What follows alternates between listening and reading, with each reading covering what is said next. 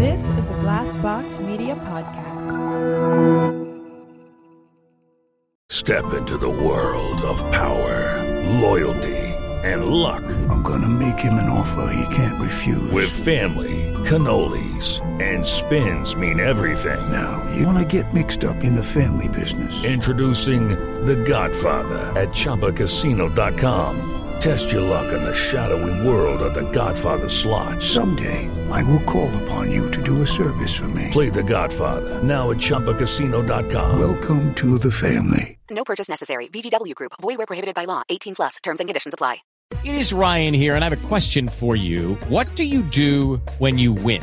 Like, are you a fist pumper, a woohooer, a hand clapper, a high fiver? I kind of like the high five, but if you want to hone in on those winning moves, check out Chumba Casino. At ChumbaCasino.com, choose from hundreds of social casino-style games for your chance to redeem serious cash prizes. There are new game releases weekly, plus free daily bonuses, so don't wait. Start having the most fun ever at ChumbaCasino.com. No purchase necessary. VGW Group. Void where prohibited by law. See terms and conditions. 18 plus. Love this podcast? Support this show through the Acast supporter feature. It's up to you how much you give, and there's no regular commitment. Just hit the link in the show description to support now.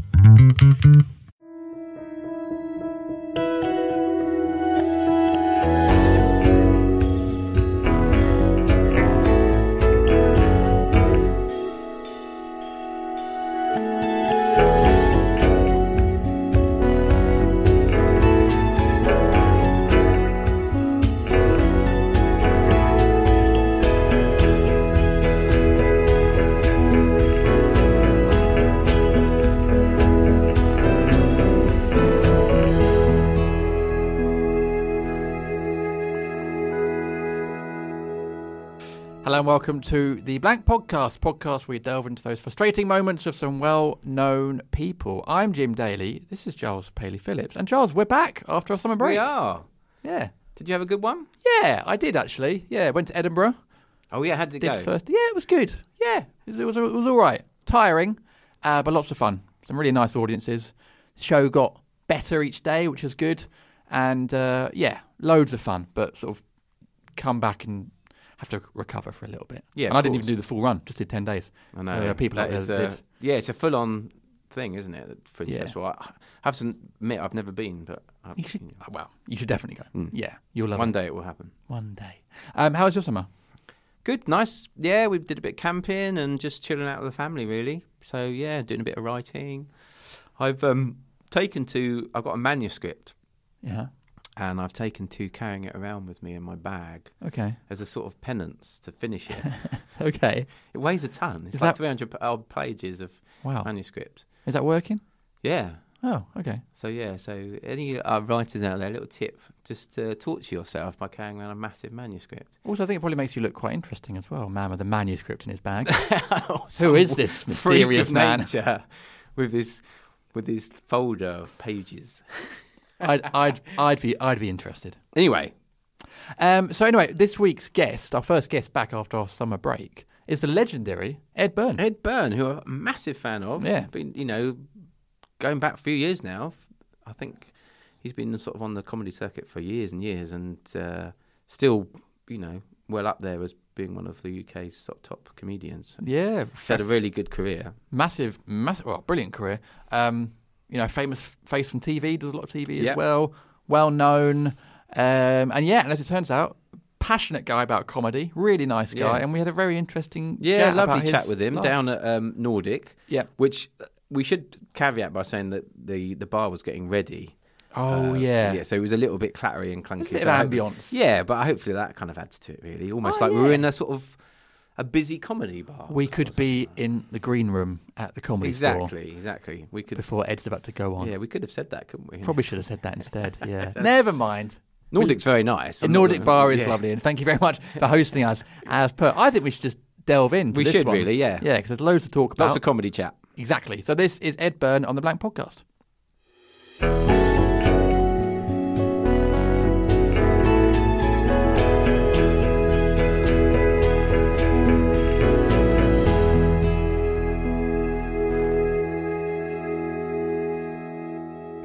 Right. They're all nice and relaxed.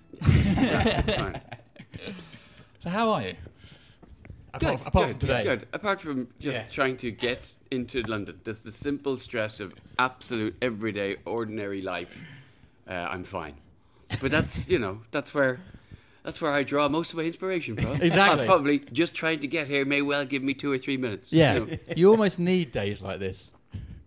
Every time I get my luggage lost by an airline, I just get I get a sense of now that I just don't care anymore, because I had for years I did a routine about having my luggage lost by an airline that stood me in really good stead. It worked. It was one of those accessible bits that worked at corporate gigs, and just when everything else was going wrong, it was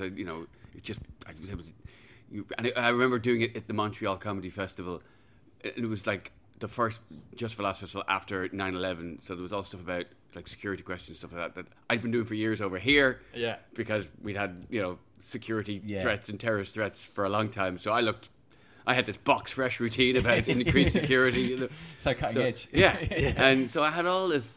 It ended up being a 10-minute routine. It was a lovely thing, and it circled back on itself. It was all to do with the questions they asked before you get on the plane, and how then at the end it's like, I wish I'd asked them those questions before I got on the plane. Like, are my bags getting on the plane? Are you packing the plane yourself? Will you leave my bags unattended for any extra time?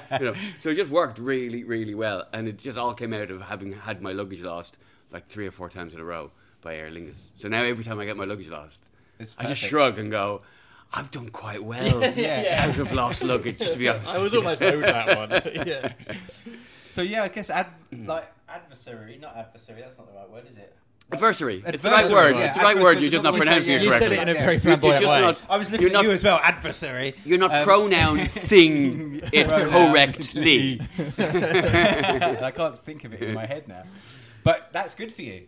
Yeah. I mean, anytime anything happens, like I remember, like 4 years ago when I was writing the show, it was called Roaring Forties, and I had severe pain in my abdomen and looked like I had a third ball, and I talked to my little brother. I said, "Is this a hernia?" Because he'd had one. He said, "Yeah, that's a hernia." And I better go to the hospital. And straight away I'm thinking, it's got to be 10 minutes in this. It's got to be. And there was. It was a good 10 minutes in having a hernia. That's horrible hernia. My no, not nice at all. No. And you got operated, obviously. Yeah, I did. Yeah. And it was gifted. Like the conversation I had with the doctor beforehand, because he said weird things. Like one of the things he said to me was, obviously what he meant to say was, when you wake up, you'll feel like you've been punched in the stomach. But his exact words were, when you wake up, you'll feel like I've punched you in the stomach. It was just the specificity. It could, it just made me go, okay. Did you do this as you won't have. Yeah, there was just a level of threat, And so I said, you won't have though, right? And then he joked, sincerely, went, no, I won't. Not unless you try and get off the table. We were talking about this the other week, actually, about coming round after an operation and that, the heavy drug days that you're in. Did you enjoy that bit? No, I wasn't. I don't think I felt that heavily drugged when I came round. I did a whole thing about being put to sleep, though. Oh, okay. Which caused, I think, over the course of the 150 dates I did around the world, I caused about 13 people to faint. Wow. Always, 13 people, always middle-aged men. Is that always a gauge fainted. of a good gig? If somebody fainted, it became quite distracting, but I started looking out for it because it always seemed to happen at the same point. And then I'd say to the audience, like, "Oh, this is weird. This always happens." And it's at the point where I've described what a hernia is, and then I'm talking about the anaesthetist and an interaction I had with the anaesthetist. Yeah. Because the anaesthetist is about to push the plunger on the anaesthetic, and she's chatting. They don't just make you count backwards; they engage you in conversation, and then that's how they know when you fall asleep. So she goes. She asked me what I did for a living, and I said I'm a comedian. And then the nurse went, "Yeah, I thought it was you." And I went, "Well, I hope you knew it was me because my name's on the form. So if you only thought it was me, you're not paying enough attention." Yeah. And then the anaesthetist was like suddenly felt left out. It was like, "Oh, are you famous or something like that kind of thing?" And I'm like, "I'm on the TV, sort of." And she goes, "Oh, what's the name of the TV show you're on?" She said, "What's the name of the TV show you're on?" But she said it as she was pushing the plunger. And I just went, and I said, "I don't think I could answer that question."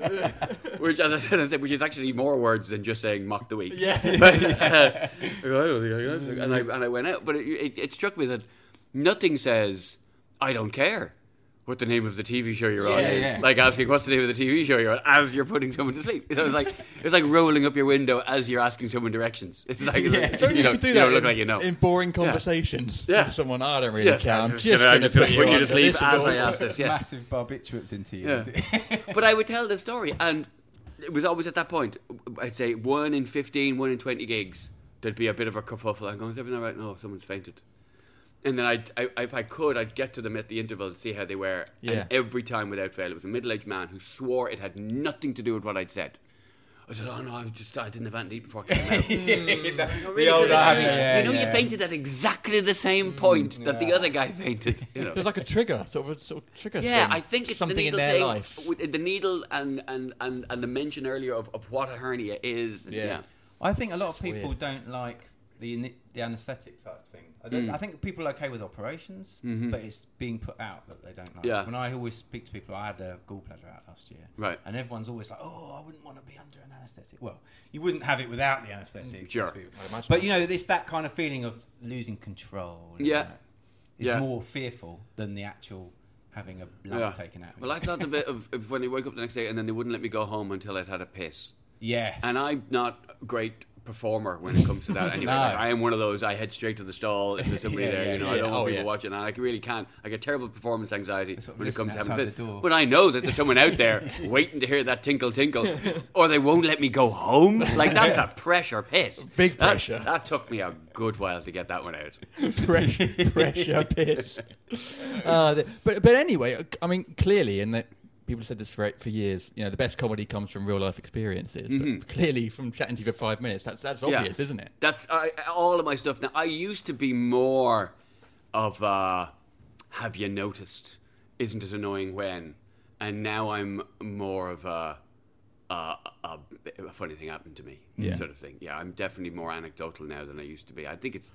I don't know. I've never had a great imagination. Maybe, and I feel really naughty if I tell the audience something that's untrue and I know that they believe me. Yeah. Like I a couple of times I've done gigs where I had done an interview, a pre-recorded interview that was going out as live.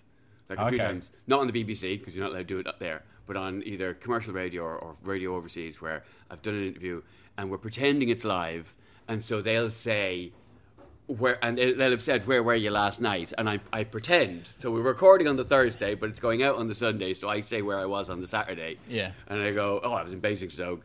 Oh, and they'd say, well, and how did it go? Knowing that I haven't done the gig yet. I go, it went really well. And then that Saturday night, I would tell the audience that.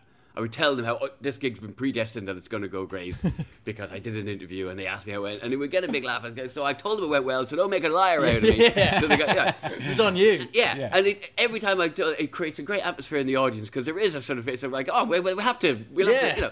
So I just started doing it at every gig. I just started pretending that had happened at every gig, that I had done an interview where it was pre-recorded, where I said that this audience had been really good, and it just sets. And I always feel really naughty, you know. And then sometimes people will tweet you after the gig and go, you know, they're like, oh, you well, there was a great gig, so you didn't lie to that DJ. And I go, no, but I did lie to you. Oh my God, you found a comedy hack. Yeah. And I did it every night of the last tour.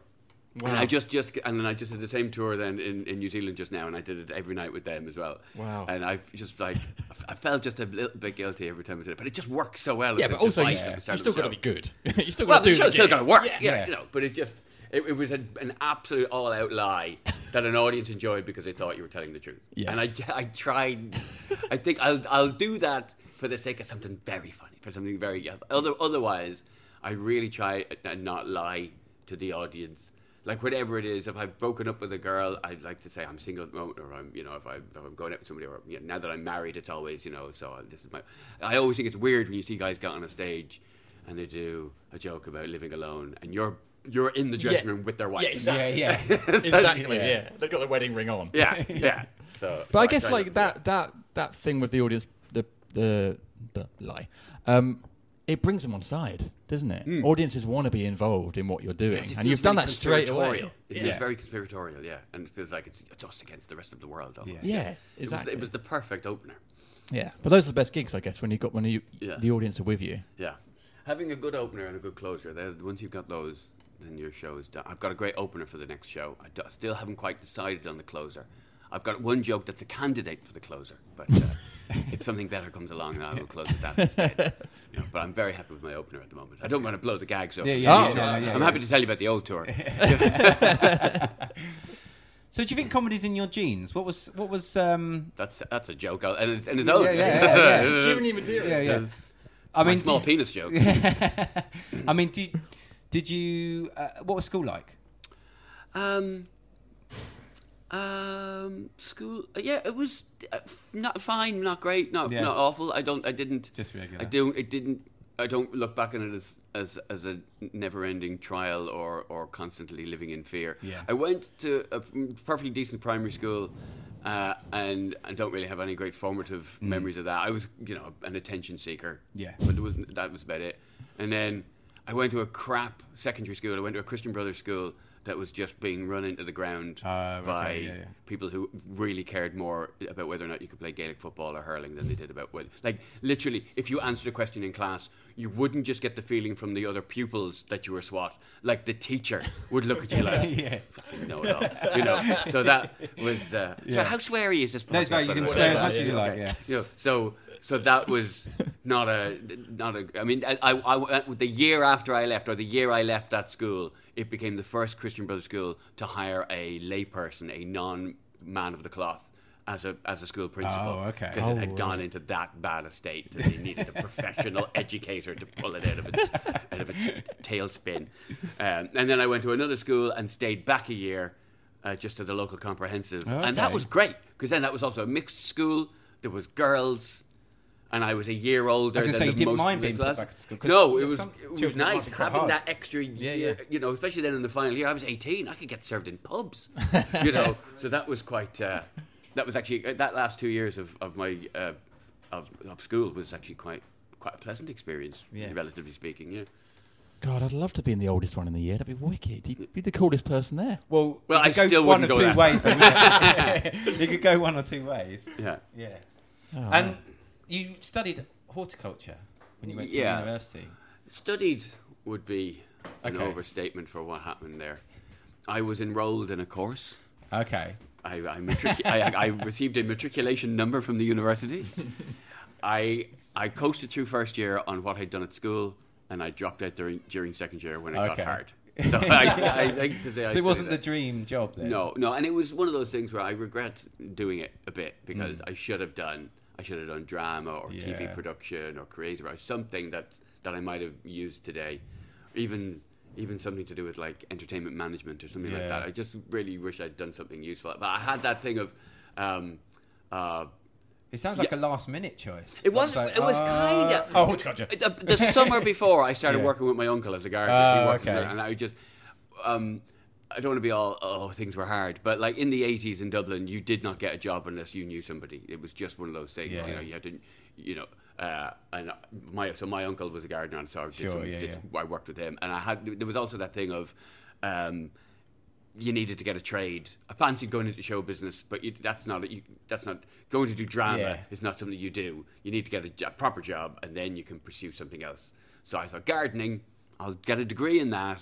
And then I can be a gardener, I can be self-employed, and then I can be free to pursue an alternate career. That was the sort of plan. So you did always have the performance thing or the drama, or whatever, and it was there in the background. But it was just, I guess, you didn't really take it seriously as something that you would study for. Yeah. I don't know why I had that, and I look back and it was a stupid way to be. 'Cause even when I was then working as a professional comedian, you'd still have that. I'd go back home and I'd have neighbours. I remember one woman and her husband had his own insurance business, and her doing that. He said, "What if it doesn't work out? What if it doesn't work out? What have you got to fall back on?" Yeah. And I actually said, "Well, first of all, you don't even have a job. You're married to someone with a job, right? That's for a kickoff." Yeah. And I never said, I go, "Well, it is working out. I'm doing it. This is my job. What if it doesn't work out?" And then about 2 years later, her husband's insurance business folded, and I wished I'd just gone and knocked it. So what's his plan now? What have you got to fall back on? But even when it's become your proper job, there was that attitude of you need something to fall back on, Do you think that's just the way it is with sort of creative industries? The people that aren't in it just don't really sort of get it. I don't think it is so much nowadays. I think a lot of these things are viewed as proper jobs. If you think about it, stand-up comic now is probably more of a trade, more of a craft than influencer. You know what I mean? I'm just saying that there are more weird, airy-fairy, nebulous kind of jobs nowadays compared to stand-up comic by comparison. Is sort of I know I get what that is. You tell jokes and if people laugh you get paid. I get it. So that's I still haven't worked out the influencer thing. No, I think it sounds like a word for a hypnotist. It's a bit sinister. Yeah, it is. It's really sinister. Yeah, and then obviously with the comedy, you set up a gig at uni. Well, it was after I dropped out of uni, but it was using the context because I worked as the entertainments guy at the student union, and then I was the vice president of the students' union. So I actually got to live for a year as a student and get paid, which was an absolute dream. It sounds like you nailed it. I had my own office at the top of one of the largest licensed premises in Scotland, and it was great. And I got, staff did everything. You're basically like an elected official, but it's like the country's really run by civil servants. It's a figurehead job, So and it was wonderful. I got to live like a student, and I got paid like $8,000, for the year, buttons. But it was still I could live on it. Yeah, awesome. So I did that for a year, but I did host karaoke's and oversee running of bars and stuff like that. And, so were you booking things as well? Yeah, but there was a professional. There was a guy who was hired whose job was to be entertainment manager. Yeah. So his work was still just steered by the student executive committee, and then using those contacts, I set up a club in this bar that I used to drink in, and they had a Wednesday night free, so I started a comedy club there, and just paid comedians £100 a pop. But while you're getting to you're emceeing your gig, I emceed, and so I got the stage time from that. And if it was going well, I stayed on, and if I was dying, I just put the act on, and then I had to kind of turn over material because it was a lot of regular audience there. Yeah. I only did that for about 2 months. I did, So right, it's quite swift. 8 weeks, and then I moved to London, and then I handed over the running to two blokes.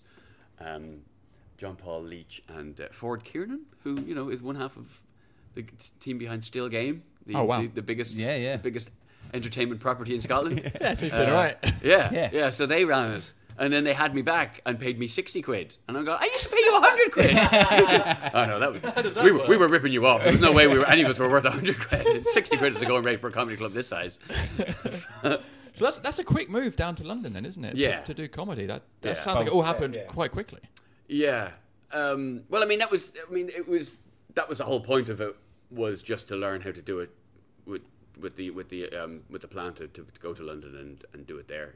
And so I moved to London when I was 20, 21, and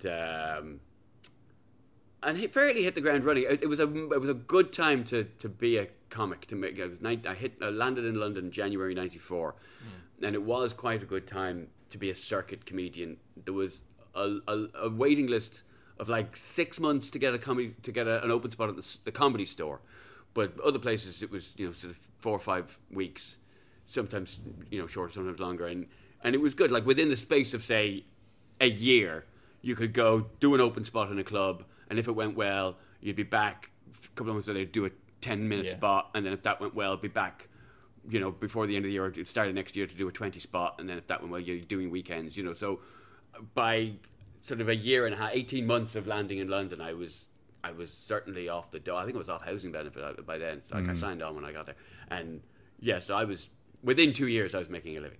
Yeah, and that was fairly quick anyway. Yeah. But it was then you could in the 90s you could make a handsome living. You could make like a mid-management level wage and never leave the M25.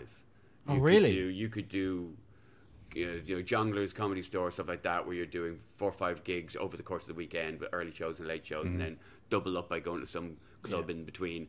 And they were paying like £130 a gig at the big place, and then like 60 to 80 in the little place. A lot of it in cash. So it was Yeah, it was actually a really, really good time, fun time, and you could do that. There were some people whose lack of ambition I was almost envious of.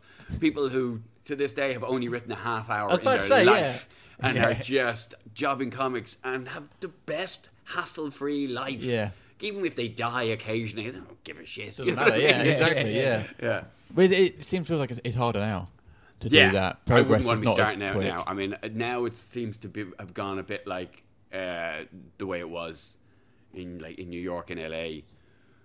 In that you've got to, if you want to get on stage, you've got to bring 10 mates with you, and they've all got to buy a drink. Yeah, you know that's so you're just using the acts to make your money. Yeah, yeah. There was only a handful of clubs like that when I was starting out where you didn't get paid, where they'd make you do like 5 open spots and then make you do a 20 for expenses. People like that, I just say, nah.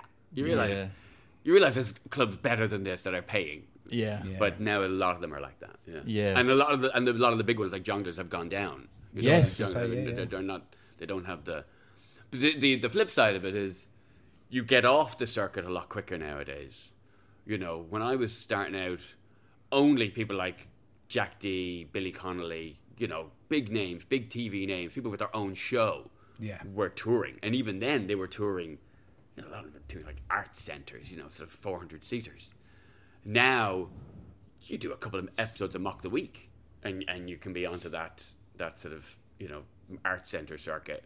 And then, you know, the top level, obviously, you know, people are playing arenas. Yeah. So I think that's probably part of why the circuit has shrunk, is that people are going to see stand-up comedy in bigger venues rather than going to the local comedy club, rather than taking a punt on four comics they've never heard of. Yeah. To going to see some guy in an art centre that they you know, they want a TV name and they know they already like they're them. at least vaguely familiar with. Yeah, exactly. I think promoters are doing that as well, aren't they? With most nights, they want a TV name to be headlining or even opening.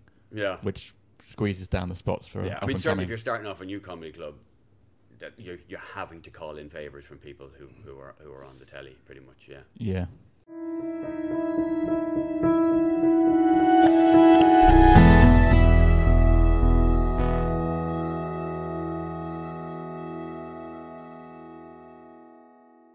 Which is, I guess the way it goes. It kind of makes sense. Yeah, it is slightly worrying as regards where the next generation of comics are going to come from if the circuit has shrunk to the extent it has. You know, that we are going to end up with only people who can afford to do comedy as a hobby because, I don't know, they're independently wealthy or something like that. Like, that's the only people. The idea of just trying to do it as a job in itself, like that, like, you know, like those people who are forged in the crucible of the circuit. Those people aren't really going to be coming out, I don't think, because the circuit has shrunk to the extent that it has. And also, you know, Edinburgh is so expensive now. It's only really people that can afford to go up there. Yeah. Although the Edinburgh Fringe now there's more options to do it cheaper than you used to. The Edinburgh Fringe used to be a place where you could only, unless you sold out every night, or even if you did, you still lost a pot of money. Yeah. There's more options now with the free fringe and the £5 fringe and stuff like that, and the pay what you want fringe and the I don't know, the higher purchase fringe and the pay installments fringe. I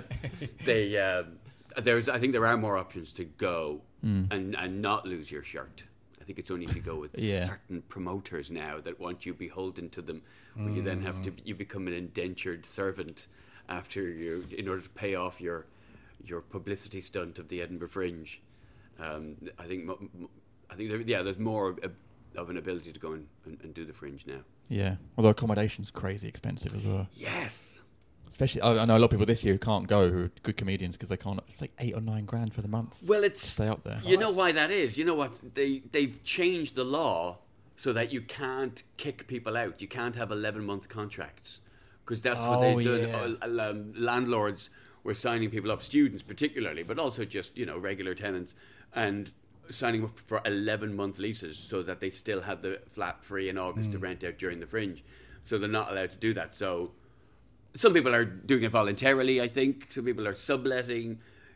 The ones where, obviously, if it's the owner just moves out themselves for the month, those flats are still available. But, there's a scarcity at that, particularly at that sort of the sort of just above student flat level, just below Yeah. really nice place level, which is where a lot of acts would be pitching. Yeah. Because I'm going this year, but a friend of mine lives in Glasgow, so I'm going to stay with him very kindly and get the train over every day, which is going to save me a lot of money.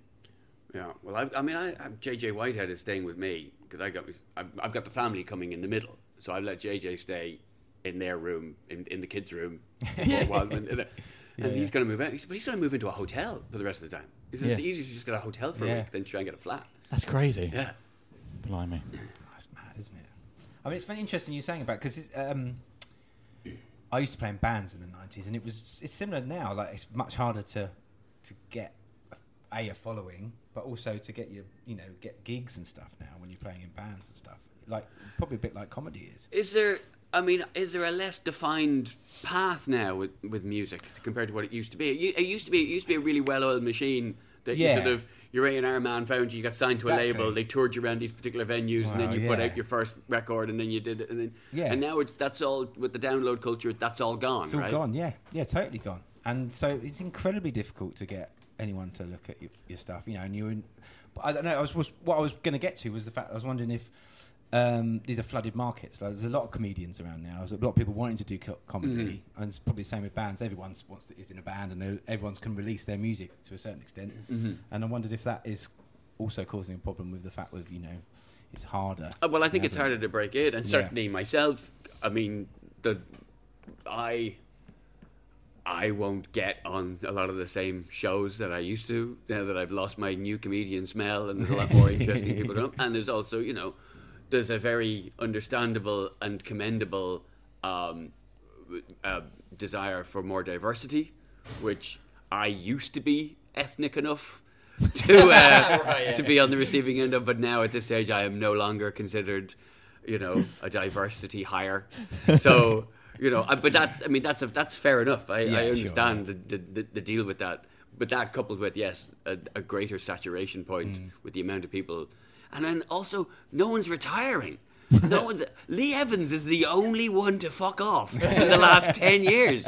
Nobody wants to go away, and people who haven't done it for years are coming back because there's money to be made in touring. Everyone's just like. You feel like looking at somebody, would you fuck off now? Come on. It's my just time. Let somebody else have a go. Yeah. So there's that. Yeah, we're definitely reaching a saturation point, I think. Yeah, it'd be interesting to see what happens. Maybe we'll all become influencers instead. Yeah. But then there's also different avenues into it.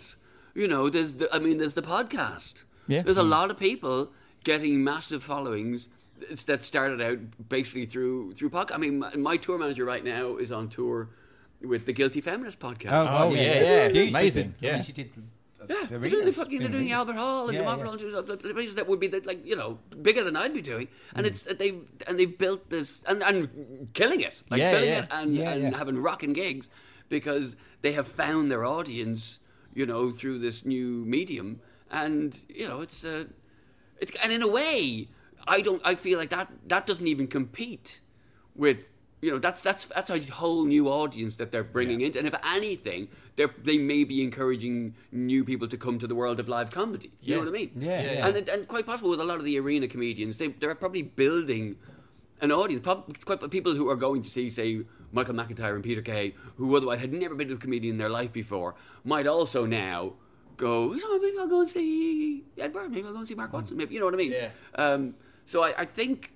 It's not all pessimism. I think the audience are still expanding. Yeah. Well, I guess that's what you were doing back in the day in the 90s. You were growing an audience, trying to do the same sort of thing, but in a different, not on a podcast, in a more physical form by just doing loads of gigs. Yeah, because the other thing when I was starting out, even though I said it was a great time, certainly in the London circuit, further out from there, people still didn't really know what they were getting with stand-up comedy. People were either thought they were showing up to mother-in-law jokes, or they were worried because it was all going to be Thatcher, alternative comedy. Yeah. So, and they weren't aware that it was, and then people like sort of Frank Skinner and people like that and Alan Davies had that sort of appeal that I think that crossed over with a lot of audiences. And so a lot of time you'd be doing gigs in places like Southend, where the guy on before you is proper end of the pier. Yeah. And he's doing really not even hacky, but doing like the Rindicella bit, like a bit that's word for word that they just all just do, that sort of thing. And the audience would love it. And they go, oh, he does the Rindicella sketch better than the guy last week did. It's like that. So you're sharing a bill with that. You do something like the Royal Variety performance, and you're the only one on. Like, I did the Royal Variety, and it was me and Terry Alderton, and everybody else. It was Joe Pasquale, it was Bradley Walsh, it was that. You know what I mean? It was Ken Dodd. So you're playing to audiences that aren't quite sure what this thing of making observations is. Like, almost not ready for you. No, we want jokes, mate. This isn't jokes, it's joking. You know what I mean? So there was a bit of that. Whereas now, people understand what they're getting when they with stand-up comedy. People completely. They're more savvy. What it is, I think people have just, people have grown up just used to what it is. Yeah. Which is great. I guess it gives more people a chance to do comedy. But what was it like back in the early days then, with gigs with audiences you didn't connect to or they didn't get it? What were you like in those moments? It's harder to die when you're starting out, because, like, if you die on your 5th gig, that's now 20% of your gigs have been in death. So it gets you much harder, because you worry, oh, maybe I can't do this. And also, when you're starting out, you're doing the very hardest gigs of your career right at the time when you are the shittest comedian you'll ever be. Like, I'll never, unless something happens to my brain and it degenerates with all, I'll never be as shit as I was when I started out. And you have to do these gigs where you're in a bar where people haven't even paid to get in. Maybe they didn't even know comedy was on, and they suddenly put an orange crate in the middle of in the corner of the room and plug in a microphone and go, here's the comedian, and people will hate you for interrupting their conversation. And you're having to do that. You're having to do that with 20 minutes of some quite piss weak material, So that was hard. And I think the fact that, doing that, the fact that I was on the dole in every gig mattered, and that when you sounded like I needed I would cross town for a 30 quid gig. That was, makes really lights a fire under your arse, Focuses you, doesn't it?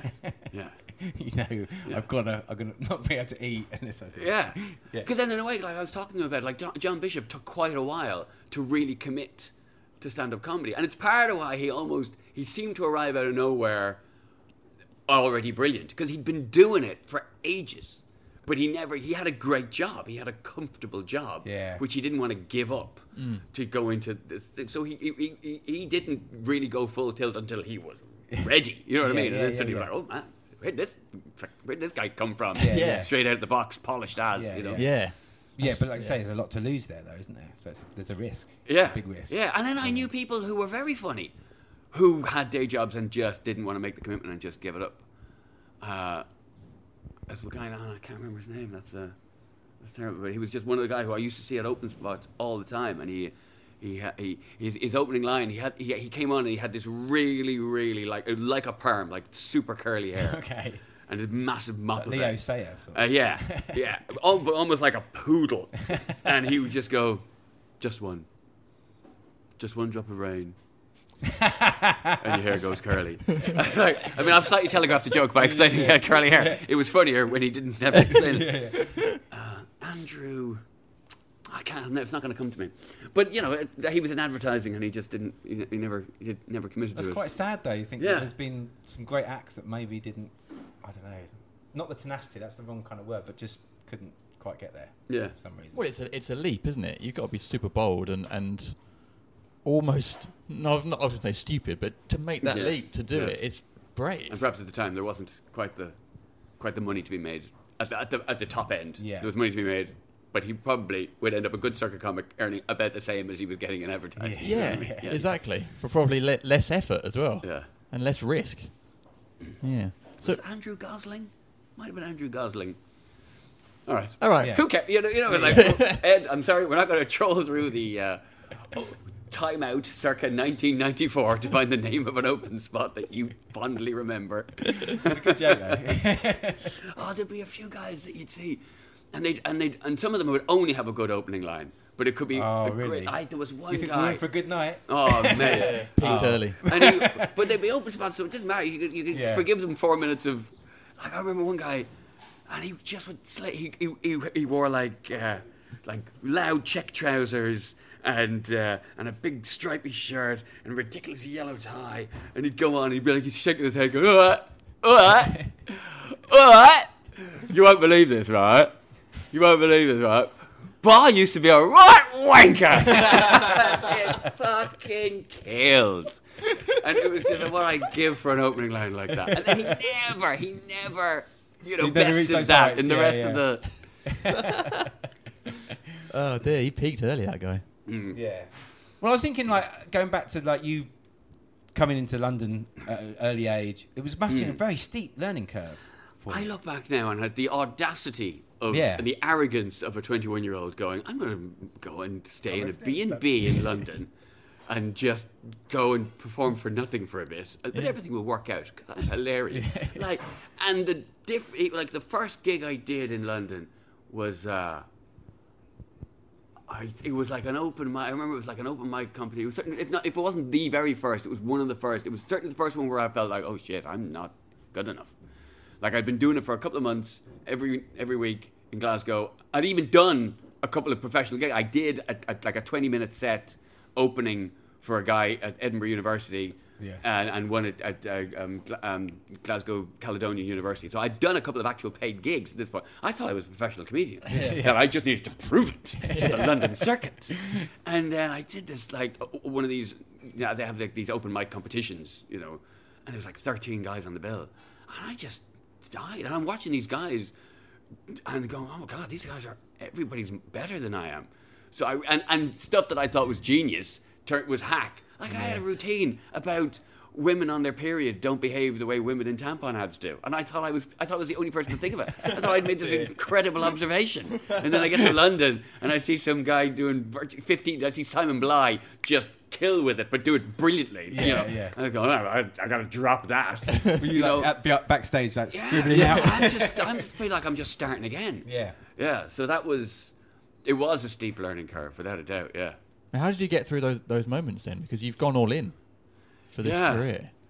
I really don't know. I just every good gig. Yeah, I mean, the first time I did the Comedy Cafe, again, they have like an open mic competition on the Wednesday. Yeah. And the winner of that gets a paid 10 spot the following night.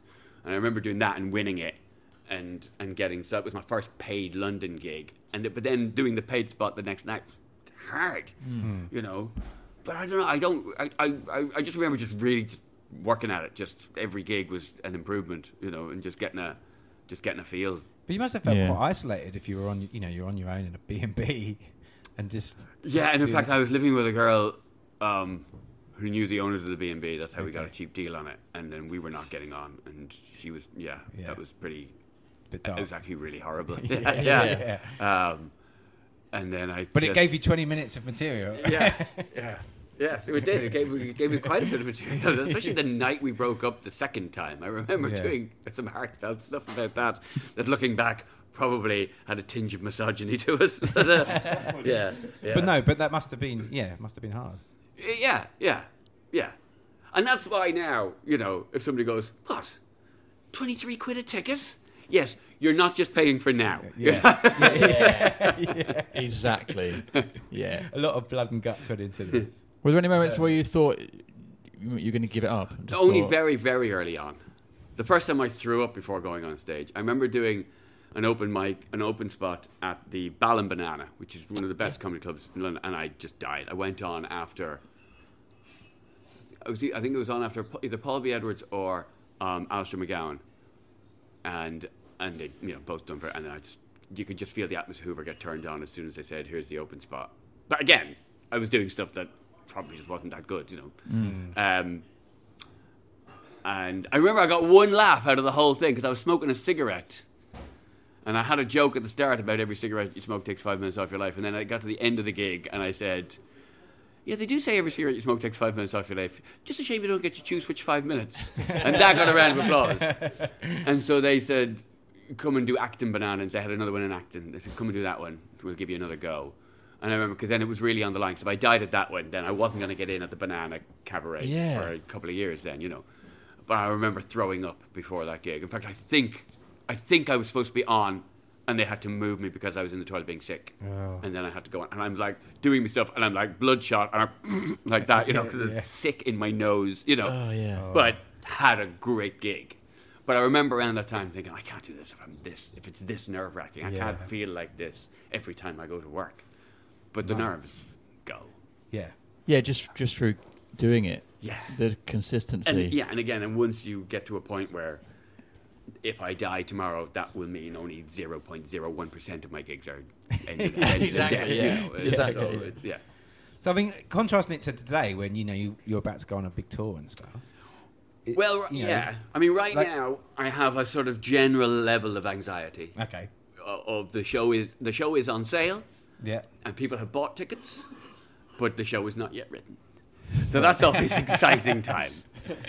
I've just crossed over into slightly more exciting because I've got a good 40 minutes. Okay. And I've got a good opener, and I have a couple of candidates for closing joke. Yeah. Which I still can happily be bumped for something else. Yeah. Or, you never know, I might go heartfelt. That's another It's another way to end a show. A lot of the time you do it if you can't think of a really good, rousing, hilarious, on your feet joke. You can just go, and that's when I realised. But so I always say if I've got 45 minutes by the end of June, that just naturally becomes an hour by the end of by the start of August. You know, which is when you go to Edinburgh and you need your new 55 minutes to an hour. So I am on course. And it's quite an exciting time because you're doing new jokes, and every time you tell them, a lot of times you forget. I just did a gig last night in Brighton, and it went really well. But I came off stage looking at the notes on my hand that I couldn't read, and going, "Oh, I forgot to do that one." I did that bit, but I forgot that line of that bit, which I really wanted to do, and that makes that work. And I don't know what order any of it goes in now, so it's all a bit disjointed. But it's good enough and funny enough that I can do it in a tent for paying punch, and they laugh at all the jokes. Yeah. So that's quite exciting. So then deciding what order they go in and finding ways to make those jokes funnier and longer is actually it's almost like you're on the second draft now, having done the painful first draft. You know what I mean? Yeah. It's exciting to find out what works and what doesn't work. Yeah. And I'm even saying, I'm curious to see what I'm going to come up with. Yeah. Because sometimes you do. Sometimes it almost takes no effort. Sometimes you're just doing the bit and a line just comes out on stage. You don't even know where it came from. Yeah. And you can sit and sweat at a computer trying to think, what line can I think of to go there, and never be able to think about it. And you're just on stage and something just pops out and the audience laugh. You go, oh, there we go. That's that. Yeah. And it feels like it took no effort. So that's a real level of self-confidence, though. Because if you're having those blank moments where you're staring at the laptop and you're thinking, this can't happen, but to have the confidence to think, well, tonight something might come anyway. That's happened. Yeah, I think I need the immediate gratification of the audience. But the thing is, the stuff that you come up with sitting at your desk, or even sitting up in bed at night, you never know if it's funny or not until you try it. And even when you say it to another comedian who's been doing it as long as you have, I came up with this line. I was like, it could be. You know, we still won't know. And then you go, did you try that line? Yeah, I did. No, it doesn't work. Really? Everybody would have thought that. It doesn't work. And you just, and it's even at this stage in your career, it's still like, go figure. Yeah. You know. And I guess some lines can develop into something, can't they? Yeah. Say it one way and then you do it differently the next night. And some jokes, you're sure that the punchline is where the funny bit is. Yeah. And the punchline gets an okay laugh, but all the big laughs are in the setup. Yeah. Like just as you're explaining the bit, this setup, which to me is not that funny. This is me just laying the pipe to get there. People are really enjoying this bit, and sometimes you end up almost just ditching the punchline and just doing or putting the punchline early on, say, you know, if you can find a way to do that, because the other stuff, the funnier stuff, needs to come later. You never can predict, but I guess you have to be open to that. You know, if you're open to the fact that, okay, so the audience are telling I'll take a laugh where I can get it. I'm never going to say, no, you people are laughing in the wrong place. You idiots are laughing. This is not the funny bit. When you're having to explain it, you've gone wrong somewhere. Is this the funny bit? Fine, cool, I'm with that. Yeah. Do you like that creating the new set? Do you enjoy that part of it, or is it just all about the performance? it's like it's funny. I never even heard her say it, but I heard Jenny Eclair quote Carrie Fisher having said, whenever Carrie Fisher was asked if she enjoyed writing, she always said, "I enjoy having written." And it's like that. There's no greater feeling than when you have a joke that's new and you do it and it works really well, and then it only gets funnier, and then you just look forward to telling it every time. You go, this bit, and I've got there's 2 or 3 now in the new show that I'm just so happy with. That started off as and they'll always start off like, or they'll start off something true or an argument I had with my wife or something like that. Like, I've got this bit now that I just love telling. It's so middle class, but it's about how I'm middle class but not proper posh. Proper posh people have furniture between the rooms of their house, right? All my furniture is in rooms. We don't have a chair in the hallway because it would be in the way. You'd have to step over to get a little. Really rich people, they have chairs like on the landing, you know. And I'm going to be playing the Henley Festival. And I'm so looking forward to doing that at the Henley Festival, because there's a whole bit about when are you ever going to park your arse in that chair? Never. When is somebody going, darling, are you coming to bed? No, I'm just going to read my book for an hour outside the guest bedroom. There's no TV on the landing. Why would you ever sit on the landing? No, I'm just going to sit reading my book outside the loo. You know, I've always wanted to be a hotel security guard. You know, so I've just really. You know, when I just started coming up with that, and then I came up with it was you know, I've always wanted to work as a security guard in a museum. That was it, and it just worked. And it just worked. I was like, that's the perfect scene. That's for somebody just sitting on a chair that's nowhere. You know? And the image, just the first time I did it, was like, what? And so I just look forward to that one now. It's like a new joke, and every time you get a new bit, and you just know that every time you tell it, it'll get a little bit longer, a little bit funnier. And there's no great feeling. For me, the best feeling in the world is when you come off stage opening night at the Edinburgh Fringe and it's gone well. And you know, I've got 21 more nights of this, and it already works, and it's only going to get funnier. And I'm in Edinburgh, and all my mates are here, and I'm just surrounded by the same weirdos that I started out in the circle with. You know, so I love that. I love when you get to that stage where you've got it. But I find the bit before that can be very stressful. I can be in a really terrible mood, and then every time I do my old show, like I just did New Zealand, and I did the last gasp of the old show. It works. It's slick. I know we're all, and it's like, oh, why can't the new show be as funny as this already? You know what I mean? You realize the difference between that old show, which is 90 minutes of tight stuff, compared to 40 minutes of. Some of it's only almost there. It's like, how is this ever going to get to that? But it always does. And what do you like in those moments then, when you're writing, when it's not happening? Do you have any processes that you sort of do or go through to help? No, to try and kickstart it. I don't really. I don't. Other than just committing myself to gigs. You know, people. You can get me for a really cut price around about sort of May, June, July. I will come and play any old shithole at that point in my career. I will drive 2 hours. Good to know, And you find most comics will. They'll just happily need the stage time then if you have to, and you just get up. And there's a few like new material nights. There's one called Old Rope at the Phoenix on Margaret Street, the Delivery Room, which is in the tap room in Islington, where, you know, audiences are quite nurturing, and you can go on stage with a half-assed idea and just sort of talk about it and hopefully hit a punchline, you know, and the audience are pretty cool with it. It can be a bit of a false friend, because sometimes you can laugh at stuff and you think you've got a new joke, and then you take it to a proper comedy club and you go, oh, they were lying to me. They were just trying to be nice. They just thought I needed a win. You ever gone on stage without any material? Without any material at all? No, I've always, and you know, wow, that's proper. I think because we only had here till 3. Get the fuck. I've never just gone, that's it, I'm just gonna absolutely wing it. I've always at least had to have an idea. I've seen people do it. Me too. And I've gone, this is just rude now. I was in a comedy club in New York, and a very famous comedian showed up, and the audience were delighted, and he just, I'm going, wow, you're really just writing this on the hoof, aren't you? He's just asking questions. Women, what do you want? Oh, wow. What do you, like that. And it's like, you really have... And he's a world-class comedian, and if this is his process, this is his process. But I was like, this is just rude. Whereas I've seen others, like Ray Romano in that same club, get up and really beat himself up if a joke doesn't go well and have disclaimers about it. You know what I mean? Yeah. Are you one of those people that beats yourself up if a joke doesn't go well then? No, but I'm disappointed, and I'll make a joke about the fact that the joke didn't go well. I won't just laugh off that like I got nothing. You know, I've got to mention the fact that that didn't work. Did it? Yeah, you got to reference it. Yeah, totally. Make it work for you. Yeah. Well, I was waiting for you, so sorry. Were you?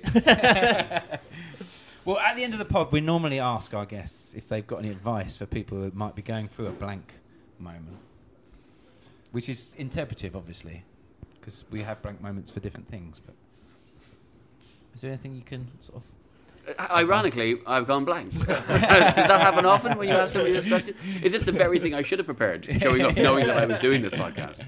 Or maybe it's the most podcast thing ever. It's the best what it is about the blank page that frightens you. Yeah. I mean, the one regret I have is that I didn't write down everything I ever thought of that was funny. Yeah. You know, you always think you do. You always, and I think that's the one thing about technology that's been a real boon is that I can keep a phone next to the bed, and I don't even need to turn on the light when I think of something funny. Like I can wake up and write it down, or type it into the phone without disturbing my wife. And then the next day look at it and be incredibly disappointed. Just read something that said, zombie fish hooks. What does this mean? No, I don't have any advice on what to do if you're completely lacking inspiration, because I feel that the stuff that you force is never as funny as the stuff that just comes naturally anyway. Yeah. All the stuff that in my act that's funniest is the stuff that just came out of just having an argument or having a conversation, or something that just came out in the spur of the moment. And that anything I've tried to make come against its will always sounds that little bit formulaic, or that little bit sort of run of the mill. Yeah. So I would say just let it come and don't force it. Yeah. I guess would be my advice. It's good advice. It's good advice. Yeah. It's certainly my excuse for my own laziness. It's an excellent excuse for your own laziness. Why don't I sit down and try and write jokes? Because, as you know, the ones you try and write, they'll never be as good as those. They'll just come naturally. Why would you? Lovely. Well, Ed Byrne, thank you for being on the Blank Podcast. Thank you so much. Thank you for having me.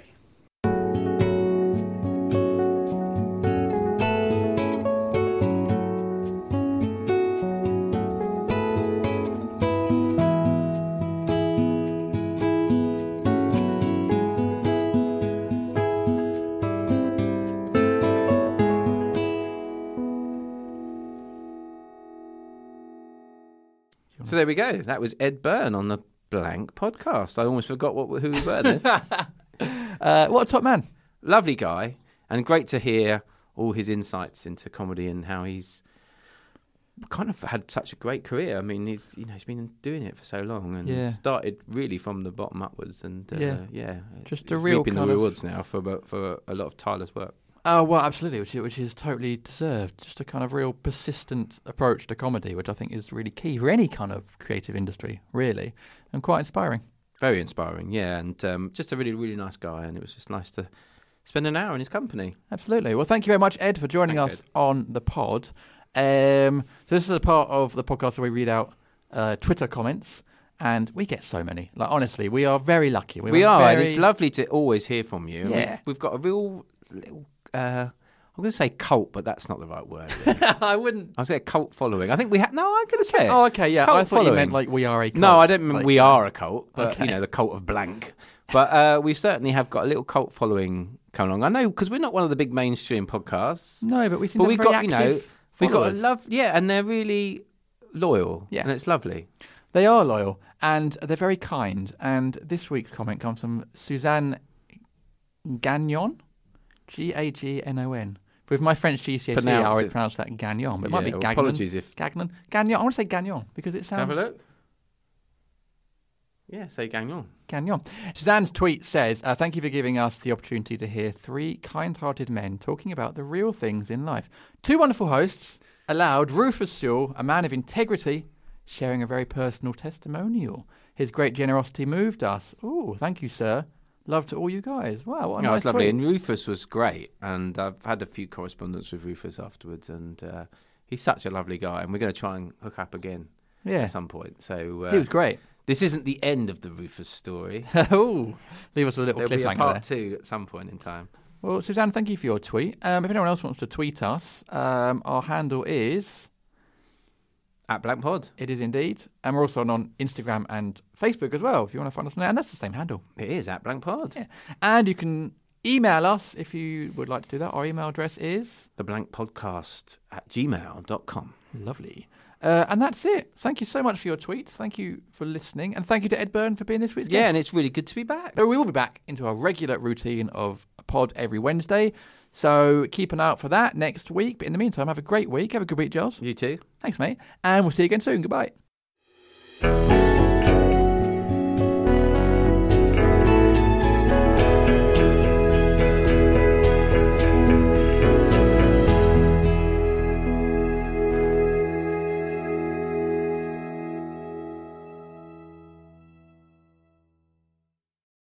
Hey guys, it is Ryan. I'm not sure if you know this about me, but I'm a bit of a fun fanatic when I can. I like to work, but I like fun too. It's a thing. And now the truth is out there. I can tell you about my favorite place to have fun. Chumba Casino. They have hundreds of social casino style games to choose from with new games released each week. You can play for free anytime, anywhere. And each day brings a new chance to collect daily bonuses. So join me in the fun. Sign up now at ChumbaCasino.com. No purchase necessary. VGW Group. Void where prohibited by law. See terms and conditions. 18+.